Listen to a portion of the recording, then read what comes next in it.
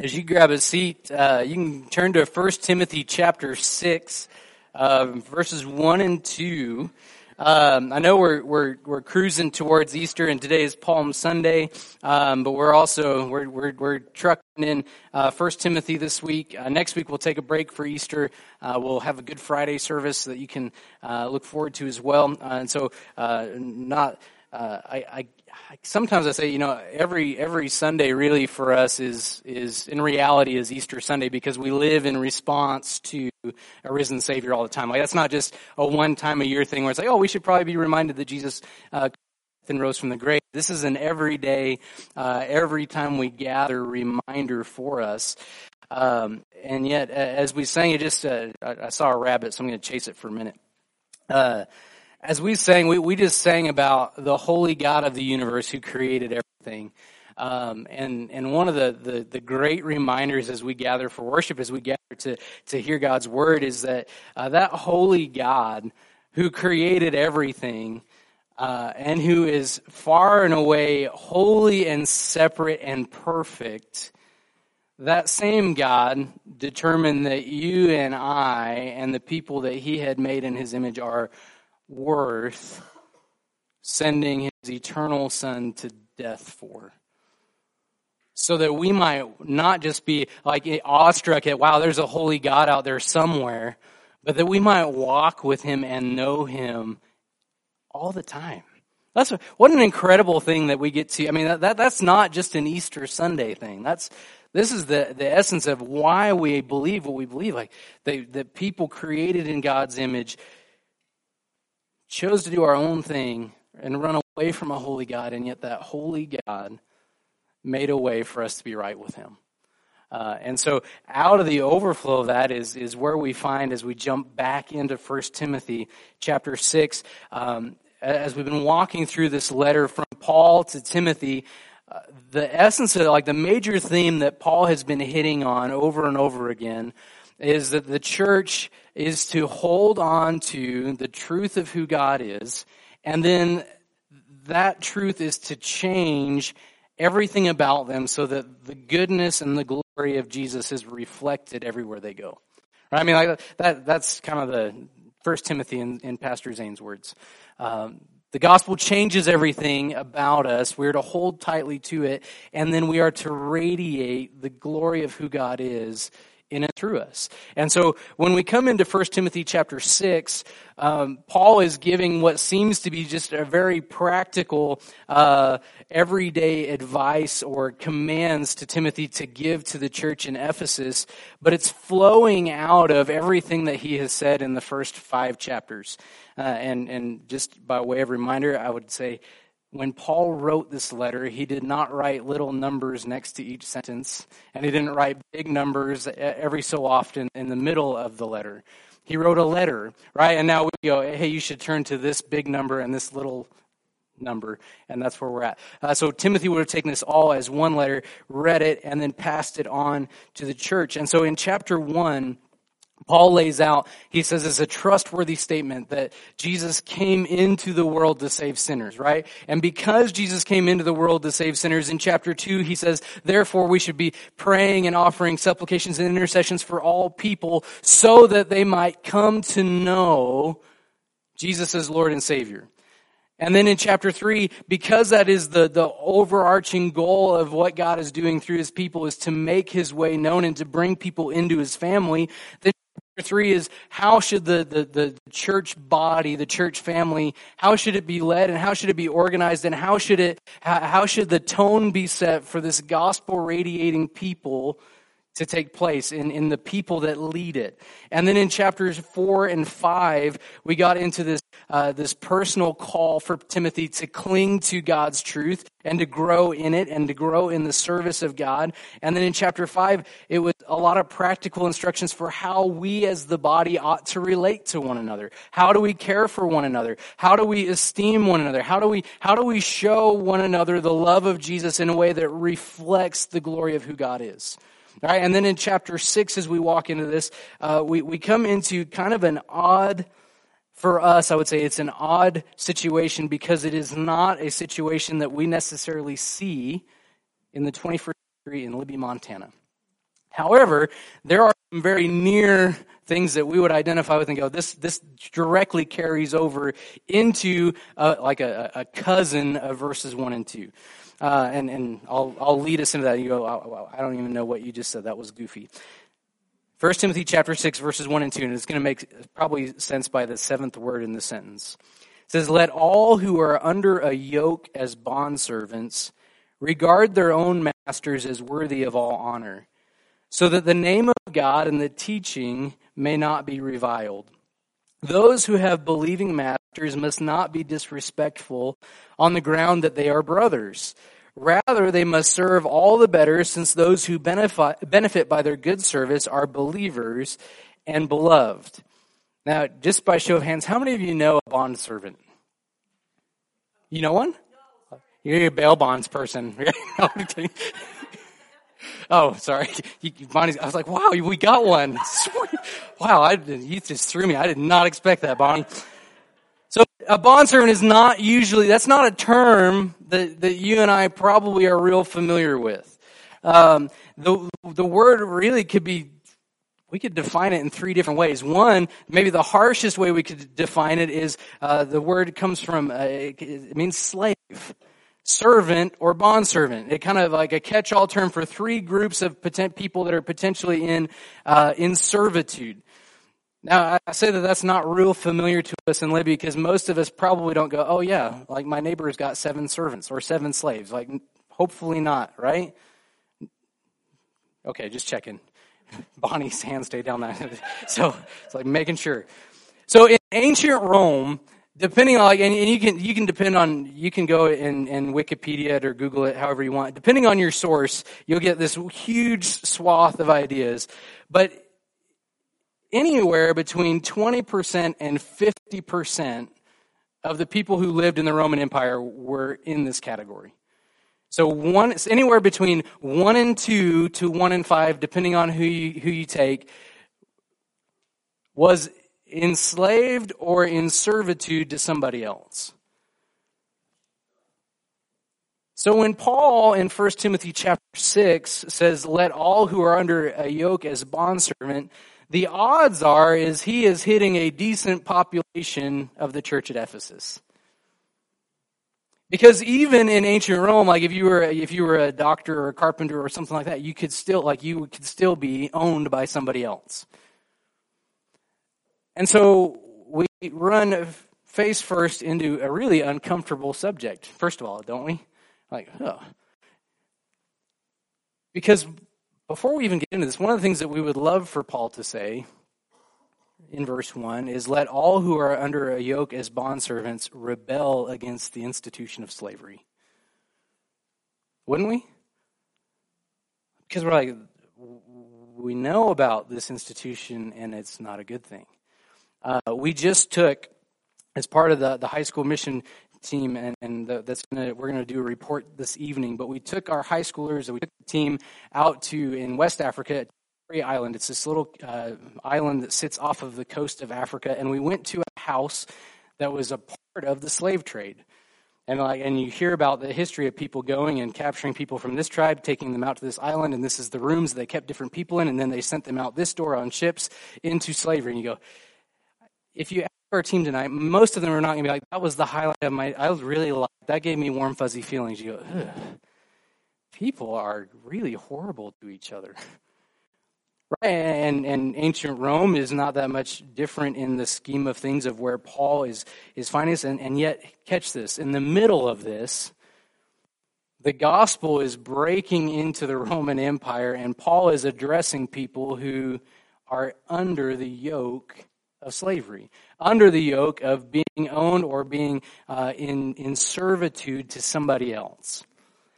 And what's fascinating about this is that Paul does not give really harsh words towards the institution itself, and yet what he does say here and in his other letters is that the gospel changes everything about this. Like, this institution and every other human institution does not remain unchanged when the gospel comes in.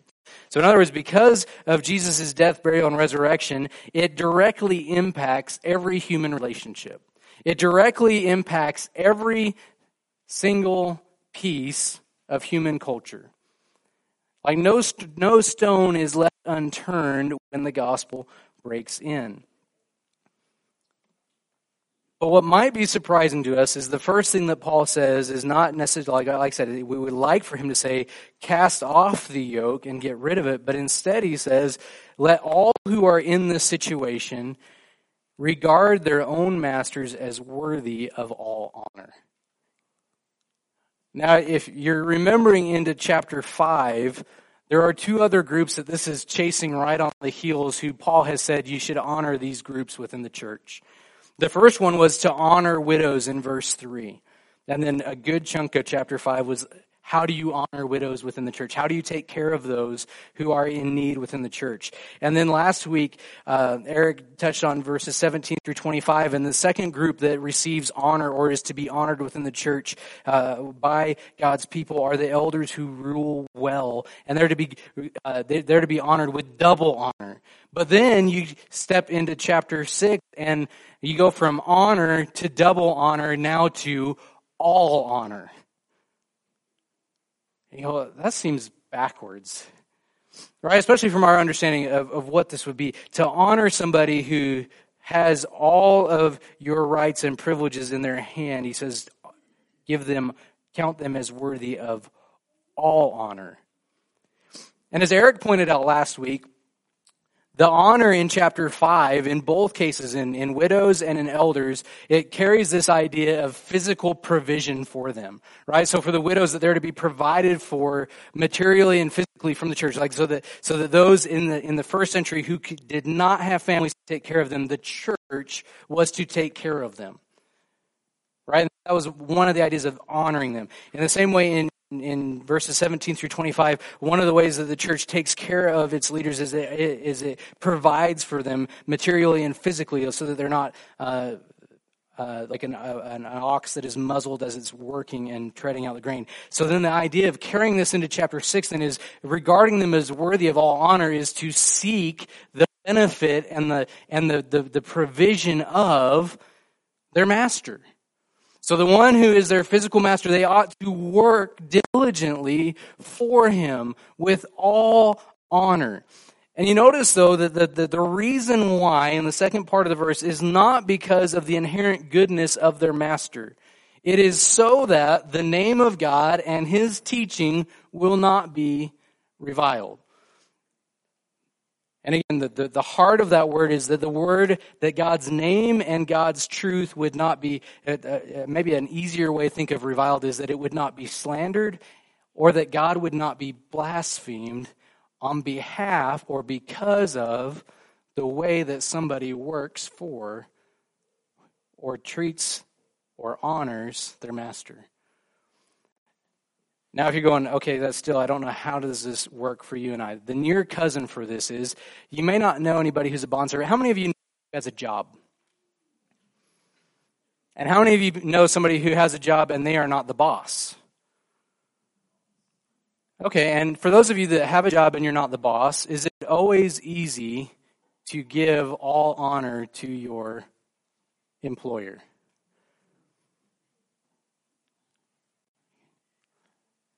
How many of you, this is probably just me, because how many of you at the end of the day have sat down somewhere in your house and just and vented about your employer and your boss? And I don't want to like go too far out on the limb, but has it ever been possible that your attitude toward your boss has affected the manner in which you work for him or her? All of a sudden, we are at the heart of, I believe, what 1 Timothy 6 is really speaking to us in our day and our time. You may not have somebody who owns you that has the title to your name, but you work for somebody. And the question is, the big question that I would have you leave this morning and wrestle with over and over again is, how does the way that I work impact how other people view God and his glorious gospel? Like if people were to view the way that I interact and the way that I esteem my boss, my manager, my supervisor, and they were to extrapolate from that and they say, you are a follower of Jesus, So this is, therefore, what I think about your God and his truth. That hurts a little bit, doesn't it? There's more at stake in my work than just my paycheck and my retirement. For you, if you are in Christ, where you work probably gets the vast majority of the hours of your life. Where you work probably gets the full extent of your stress and your frustration and whatever other things that we have in the flesh. And the question is, what do other people see in us when we work? And how does that reflect what we believe about God and who he is? Now, it might be really tempting at this point to just go, you know what, I think I am smelling what you're stepping in. So I think I ought to just kind of keep my personal beliefs hidden so that the name of Jesus would be protected because, wow. You know, how many of you ever decided, like, maybe at some point in your life you had one of the fish on the back of your car? And then you cut somebody off and you're like, maybe I shouldn't have this fish on the back of my car anymore. Or maybe you've been cut off by somebody else and you're like, oh, there's a heart issue that fish is not adequately reflecting the way that this person drives. I mean, that's silly, but have you ever had that? You saw somebody's bumper sticker that was like, yay, Jesus is awesome, and they drive like a jerk? Could it affect your view, not just of that person as a horrible driver, but could it affect your view of the God that they serve? Pretty quickly, right? Are your toes still out? We'll just take one more step. Have you ever, in the 21st century, been associated with anyone on social media and the things that they say in their public life, and yet you know what their profession of Jesus is, and you go, those don't seem to line up. Now, you probably give the benefit of the doubt because you go, hey, I'm a fellow follower of Jesus, and I don't always say the things that I ought to say. But has it ever affected your view? If somebody says, I claim the name of Jesus, but yet this is what is shown in what comes out of me. Is there any realm of possibility that would affect you or somebody else's perception of their God or the truth that they claim? That hurts, doesn't it? Because I really just I want you hey, I'm a broken vessel, so see all that is good in Jesus and then just throw away the rest. Unfortunately, and Eric, I think you touched on this last week, in the world today, you do not get that benefit of the doubt.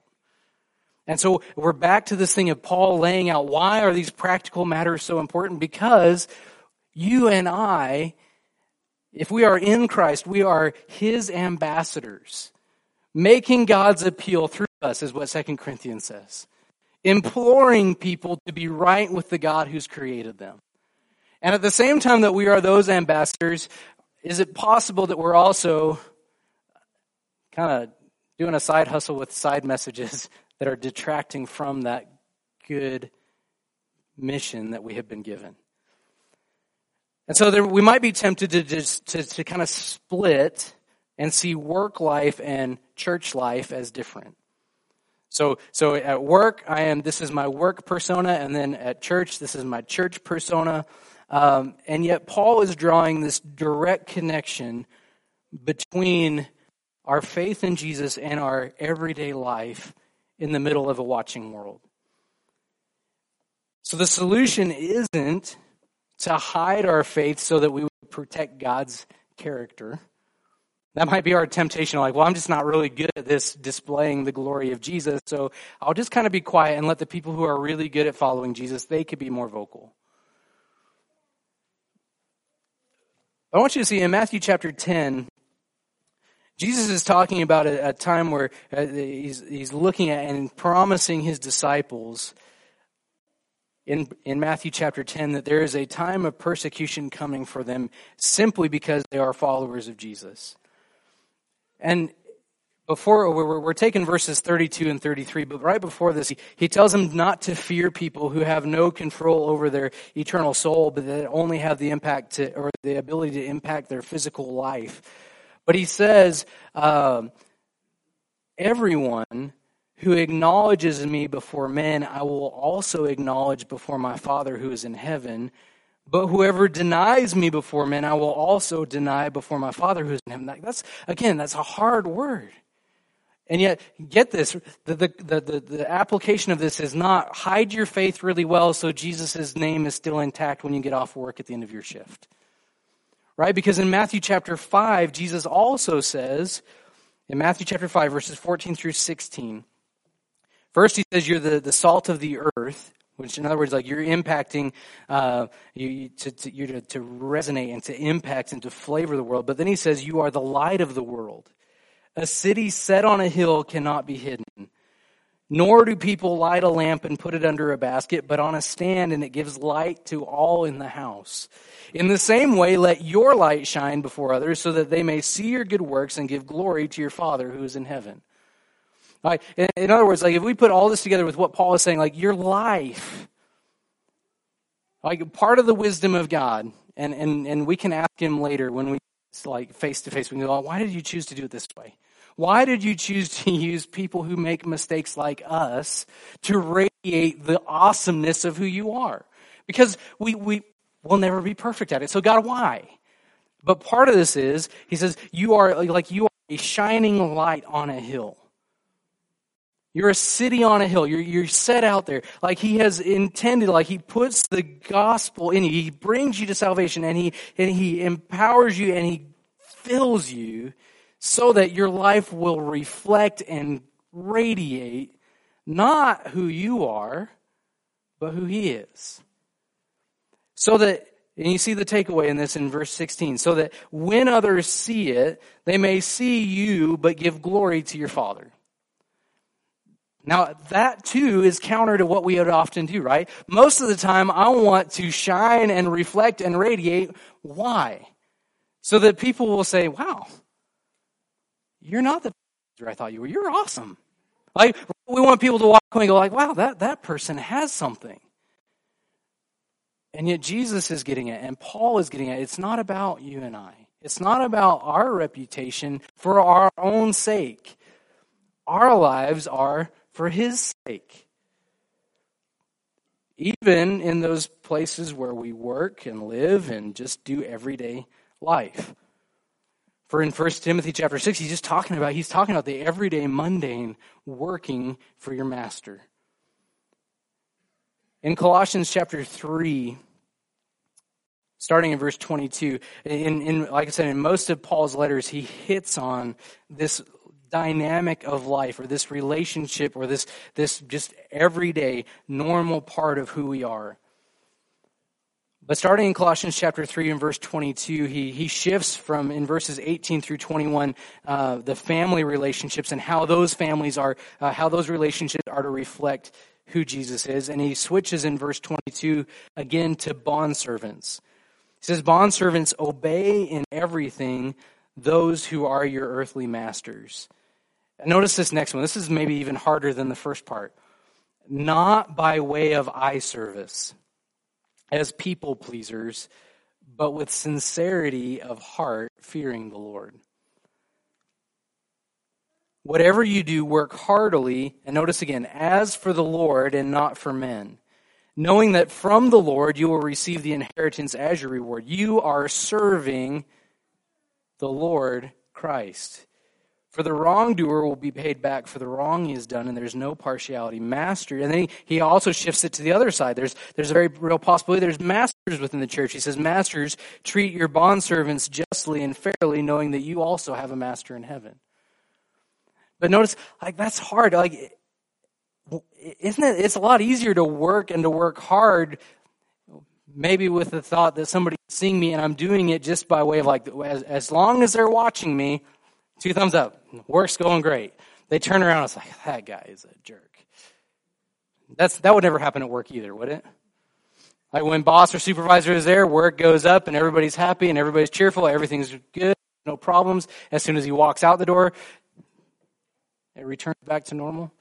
Paul says it's not like among you in Christ. It ought not to be that way, because at the end of the day, and this is a really important truth that he hits on here. At the end of the day, you're not just working for a person. You're not just working for that boss. You're not just working for that company. You're not just working for that supervisor. You're not just working for that manager. You are working for the Lord. Now, the good news is that how much more freedom does that give to work with some joy going, at the end of the day, it's not about that person. But what I do while I'm there can be done, first of all, it can be redeemed. It's redeemed because it's done for the Lord. It's glorifying Him. It is worshiping Him in the normal things that He has given us to do. But then it is also holding up high the name of Jesus and letting the good news of who Jesus is reflect out of who we are. And so Paul says, be careful, those who are under a yoke as bondservants, to regard their masters as worthy of all honor, so that the name of God and the teaching may not be reviled. And then he goes on to another dynamic. In verse 2, those who have believing masters, it says, must not be disrespectful on the ground that they are brothers. Rather, they must serve all the better, since those who benefit by their good service are believers and beloved. So then he's taking an extra step and says, well, what if you work for a Christian who is your boss? He says, don't take advantage of him just because you have the same faith in Christ.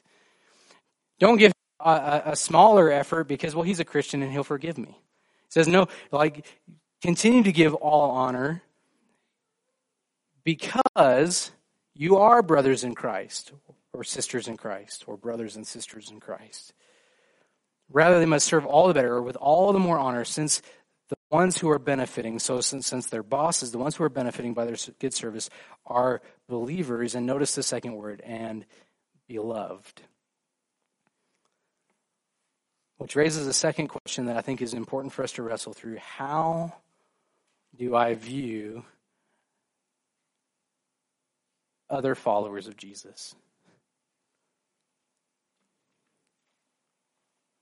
Do I view them as beloved by God? Like in my head, in your head, you might go, oh, yeah, I know. Like I know that God loves them. That's why Jesus died on the cross, so that they would be brought into his family. And yeah, God loves them. But in our interactions together, is it evident that I believe, or that you believe, that the other person is beloved of God? Because the gospel changes everything. The good news of Jesus changes everything. I just want to really quickly turn into 1 Corinthians chapter 7. We'll read through here really quick and bring this out even a little bit more for us. Because you and I may not be bondservants in the classical sense, as nobody owns us. We live in America, the land of the free and the home of the brave. Nobody owns us. We are our own boss. We are our own person. Nobody else has any say over us. And yet 1 Corinthians chapter 7, Romans chapter 6, I think also hit at this dynamic carries over into our life in Christ. In 1 Corinthians chapter 7 and verse 20, again, we would love for Paul to just say, throw off a yoke of slavery, but he says each one should remain in the condition in which he was called. Were you a bondservant when called? Do not be concerned about it. But if you can gain your freedom, avail yourself of the opportunity. In other words, if you have the ability to be free, be free. But he says, for he who is called in the Lord as a bondservant. So if you were a slave, when you were called in, when God brought salvation to them and they were a slave, they belonged to somebody else. He says, if you are called in this way, that person is free in the Lord. He's a freedman of the Lord. He says, likewise, the one who is free, the one who might be a master in this life, when he was called, is a bondservant of Christ. You were bought with a price. Do not become bondservants of men. So, brothers, in whatever condition each was called, there let him remain with God. So you see this, the way that the gospel turns this upside down. He says, if you were a slave before, in Christ, you're free. If you were free before, you're actually you belong to somebody. You belong to Jesus. In Romans chapter 6, we're not going to read all of Romans 6. Just write Romans 6 and you can go back and read it later. In Romans chapter 6, Paul uses this example of slavery that everybody in his time would have been familiar with to say that apart from Jesus, before salvation comes, like if we are doing life in our own effort, God created us to know him and to walk with him, but we are doing our own thing instead, and we are going our own way, thinking we can craft our own kingdom, our own existence, our own stuff. Paul says, we are, apart from Jesus, we are in a condition of slavery to sin. We are enslaved to sin. Now, you carry the idea of slavery, and Paul says, like, he goes, this is kind of a broken example. He goes, but this is for your benefit, so that you would see this. A slave has no right or privilege over themselves. They do only what is dictated to them, right? Paul says, apart from salvation in Christ, apart from a right relationship with God through faith in Christ, you and I, we are not just free and floating and doing our own thing. We are actually spiritually enslaved to sin and to death. We might think that we have all of the freedom to do whatever we want, but at the end of the day, we are only giving into sin and death. That's who we are. But then Paul says in Romans chapter 6, when faith comes and when we enter in by faith into a right relationship with God, when we are covered by the salvation and the faith that comes in Christ, he says, you're no longer slaves to sin and death, but he doesn't say, but you're free. No, now you are what? Slaves to righteousness. You're slaves of Christ. And you go, well, wait, I just traded slavery for slavery? Well, that doesn't sound great. And what Paul is laying out in Romans chapter 6, which is really important, is that there is no spiritually neutral territory for the human heart. You either belong to Jesus or you belong to sin and death. There's no free agent period where you're in the middle where, I'm not enslaved to sin, but I really don't belong to Jesus. I'm just floating. Paul says, at one point you were slaves to sin and death. Now you are slaves to righteousness. But he also says that when the slave, the person who is enslaved to sin, is reaping the consequences or the fruit of what they are enslaved to. So if you're enslaved to sin, what you are reaping for yourself, what you're storing up, is an eternal death that is separated from the God who made you to know him and to walk with him. But then he says that if you're enslaved to Christ, like if your life is hidden in Christ and you are now his and you belong to him, part of that means that you still don't have, your life is still not your own to do whatever you want with, right? Just in Colossians chapter 3, as you were bought, or in 1 Corinthians 7, you were bought with a price. You belong to him. But you're reaping the fruit that comes with righteousness, which is everlasting life and righteousness. And then at the tail end of that chapter is the verse that we all know real well, Romans 6:23. Because the wages of sin, or the fruit of sin, is death, but the gift of God, the fruit of life in him is what? Eternal life. So one of the mistakes that we can make this morning as we think about this, the dynamic in 1 Timothy chapter 6 of bondservants, that we go, oh, bondservants, that's all in the past. It doesn't apply to us anymore. This morning, in addition to asking the question, how does the way that I work impact how other people view God and his glorious gospel, a more important question is what am I yoked to? Like the picture that he says that all who are under a yoke it's the thing you put on the oxen's neck and it plows. And Jesus uses that same imagery, doesn't he? He says, "Come to me, all you who are what?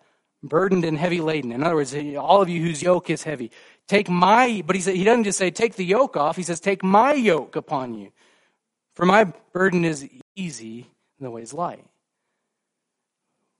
Who or what is your life connected to? What are you chained to? Are you chained to life in Christ? Are you still chained to sin and death? There's no middle way. There's no alternative. And as we enter into the week of Easter, we turn our attention to the table this morning, the Lord's Supper. We're reminded that the only way that we could be chained to Jesus is through what he has done for us. He's the only one who breaks the yoke of slavery and gives a new one. And the important question that we should ask is, well, how has he done that? God did for us what we couldn't do for ourselves when he sent his eternal Son, Jesus, to take on flesh and dwell among us. And Jesus lived the perfect life that you and I could not live.